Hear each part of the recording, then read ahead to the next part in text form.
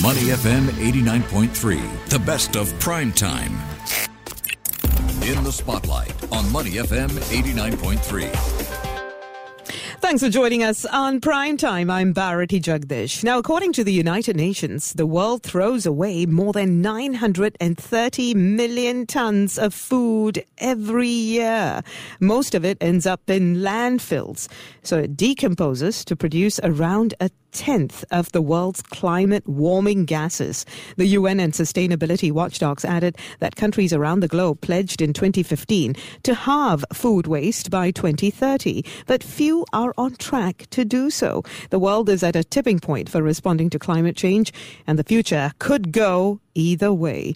On NEA's website, it says food waste accounts for about 12% of the total waste generated here in Singapore, and it's been seen as being in the crosshairs over the past few years amid our broader ambitions of becoming zero waste. It's an issue that's become more salient because we're increasingly seeing how extreme weather events are disrupting both agriculture and supply chain resiliency. Well, one company is trying to do its bit. Jessica Chang, R&D Manager from Synergy Corporation, joins us now to tell us more about their efforts. Hi, Jessica. Hi, good evening. Okay, Jessica, so tell us more about what you guys do. You actually tackle food waste by producing high-value food ingredients from edible food waste or byproducts. So tell us more about that process. Okay, so basically a very brief introduction about us.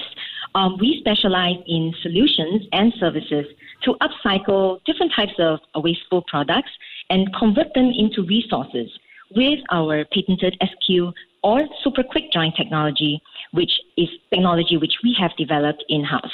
Okay, So how exactly does this work? What are you turning the food waste into? Okay, so we have been working with many food manufacturers in the recent years. And we have realized that with this technology, we're able to remove water content within food waste very quickly.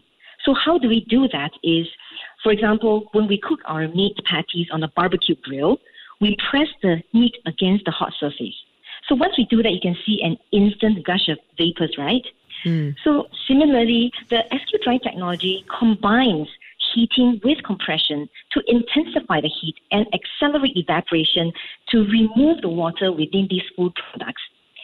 And when food turns bad, we can see that because of the high water content in these food, when these waste comes into contact with microorganisms and air, that's where the decomposition happens. And it happens typically within a few hours. So is it viable to store them in like large freezers or in vacuum bags? We're talking about thousands of tons of waste, which is generated every single day. So we will not eventually have enough storage space to have all these wet waste. So our solution is to convert them into dried products so that they will be able to be stored over prolonged periods of time, and we can utilize them for various secondary applications, for example, food ingredients, or used as it is. Okay, so talk to me about these dry products. What exactly are they? Okay, so our philosophy is to create the highest possible value in the dried products or food products. So for the products highest on the value chart, we call them food to food or food to feed. So from food to food, we have transformed many types of homogeneous food byproducts and even farmed crickets into sterile and high-quality food ingredients. Because of the very short drying time, we're able to preserve actually high contents of protein and nutrients within the original food materials.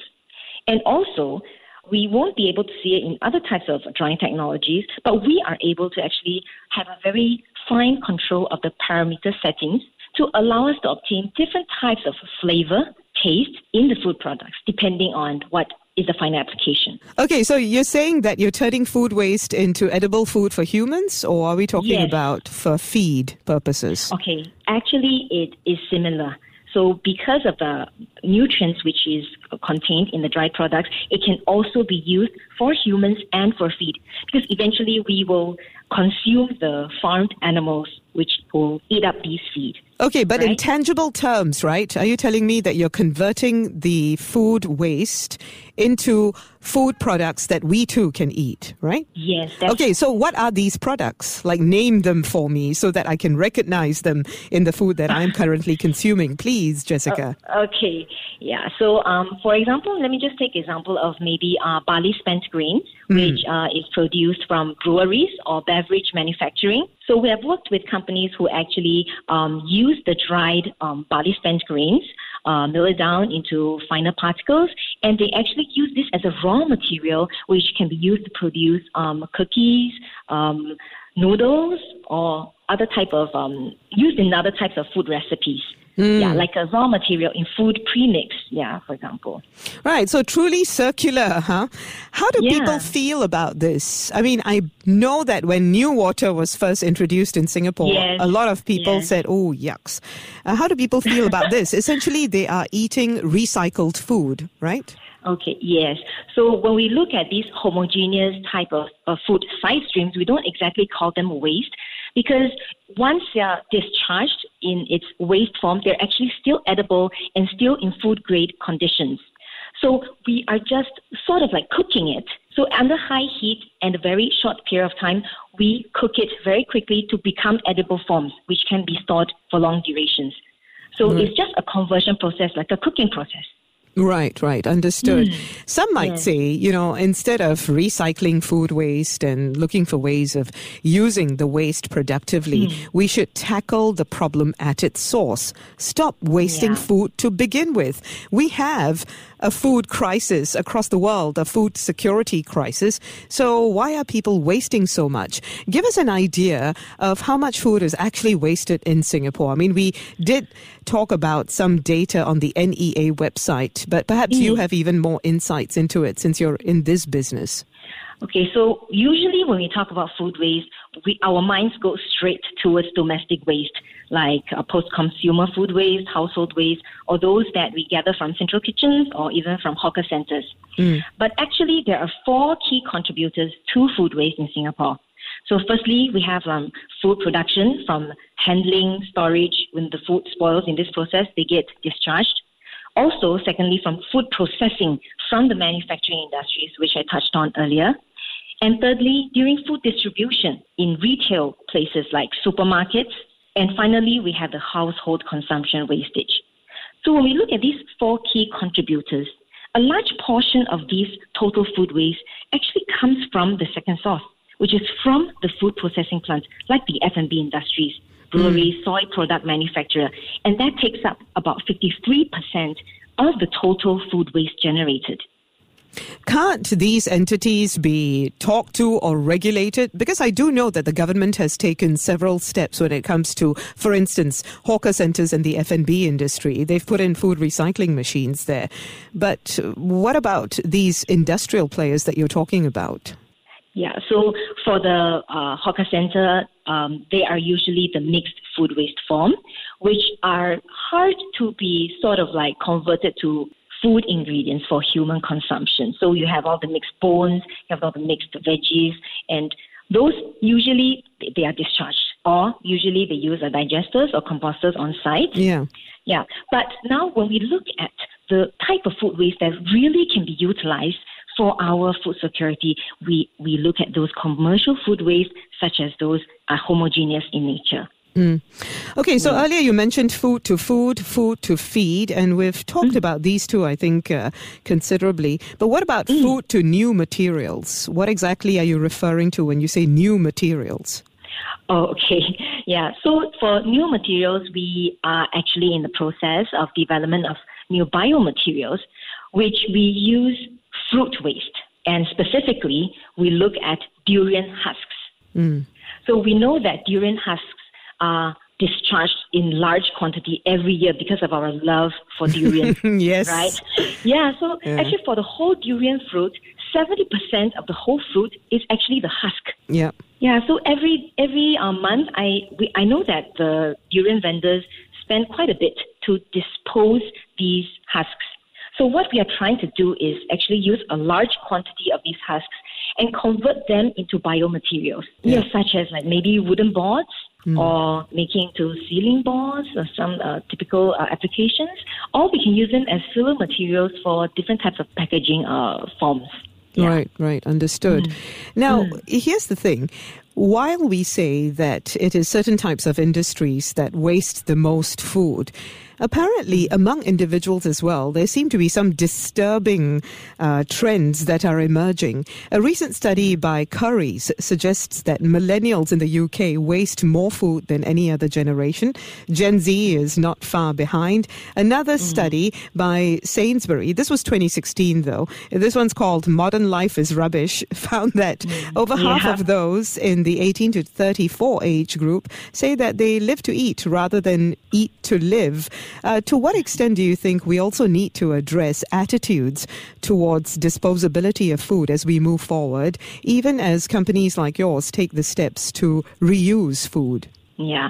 So for the older generation, you will notice that usually they will tap out all the leftover food when they dine out, even if they can't finish. Yeah. But for the millennials, I think probably because of higher spending power, when they just have come out to the workforce, they are getting salary, and then they want to enjoy that time of their life. So they have the power to sort of like not consider food wastage. Yeah, and Gen Z, the younger generation, a lot of their food are paid for by the parents. And yeah, so they may not really think about food wastage at this point in time. But of course, moving forward, I think it is important to pass down these teachings across the globe. But although while we are doing that, it is important to also have the technologies in place at the same time to tackle the food waste, which is still generated while we are trying to pass down these right teachings. Exactly. Because as you mentioned, some foods, such as the durian husks, for instance, that's not edible anyway. So you do need some sort of technology to convert it into something more useful. Now, while you talked about your energy efficient drying technologies, I think since we are on the subject of sustainability, food sustainability is one issue, but environmental sustainability is another very important issue that a lot of companies are looking into as well. How do you ensure that your own carbon footprint through all of these processes remains small? Okay, so in Singapore, there are actually many companies that are looking into really scaling up the within the sustainable food industry. So, but in order to really scale up cost effectively, most of the time the focus is on the source of the waste and the end product, without giving too much consideration to the processes in between. Exactly. But these are actually the critical processes which are the means to the goal. Yeah. All those emissions during the processes, Correct, So when we scale up, it is inevitable to look into the production solutions which will allow sustainable manufacturing in the long run and minimize our carbon footprint. So having come into contact with a lot of these efforts by the local institutions as well as the private companies, we know that once you scale up, it will be a totally different ballgame. And one of the most challenging aspects will be in drying. So how are you working to tackle that? Okay, so when we talk about usually conventional drying processes, right, they utilize 100% of heat energy. So what we do is, because we combine heating with compression, we're able to replace part of the heat energy with mechanical compression. So in that way, it actually reduces energy consumption by 30 to 60%. What about emissions? Okay, we have also done a life cycle analysis by using one of our dryers to produce fish feed, converting fish waste into animal feed. So we are actually generating negative carbon footprint with the usage of our dryers simply because we're able to remove a lot of the in-between processes that is required to produce the same feed. Right. So it's a very straightforward process. It's just go in, wet, come out dry, and it can be used immediately. I understand, Jessica, aside from tackling food waste, you're also looking at the Singapore Food Agency's goal of becoming food sustainable and self-sufficient by 2030. Of course, the goal there is to sustainably produce 30% of the nation's nutritional needs locally by 2030. How exactly can you contribute to this? So we've been working closely with many food manufacturers, and through this process, we are actually very excited to realize that the drying technology is a missing piece of the puzzle. And we can bridge the gap towards this sustainable food manufacturing to accelerate this process together with these food manufacturers towards this vision. So we are not only a solution provider in the drying aspect. In fact, we aim to look into every aspect of this motion from the start of the waste to the finish, into looking into the nutrients of the final products. Yeah, so partnering with all these different food manufacturers, like in barley spent grains, okara, orange peels, fish trimmings, all these waste food products. Yeah.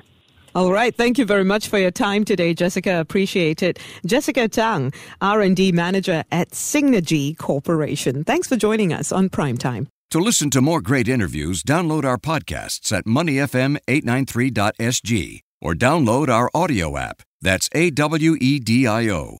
Available on Google Play or the App Store.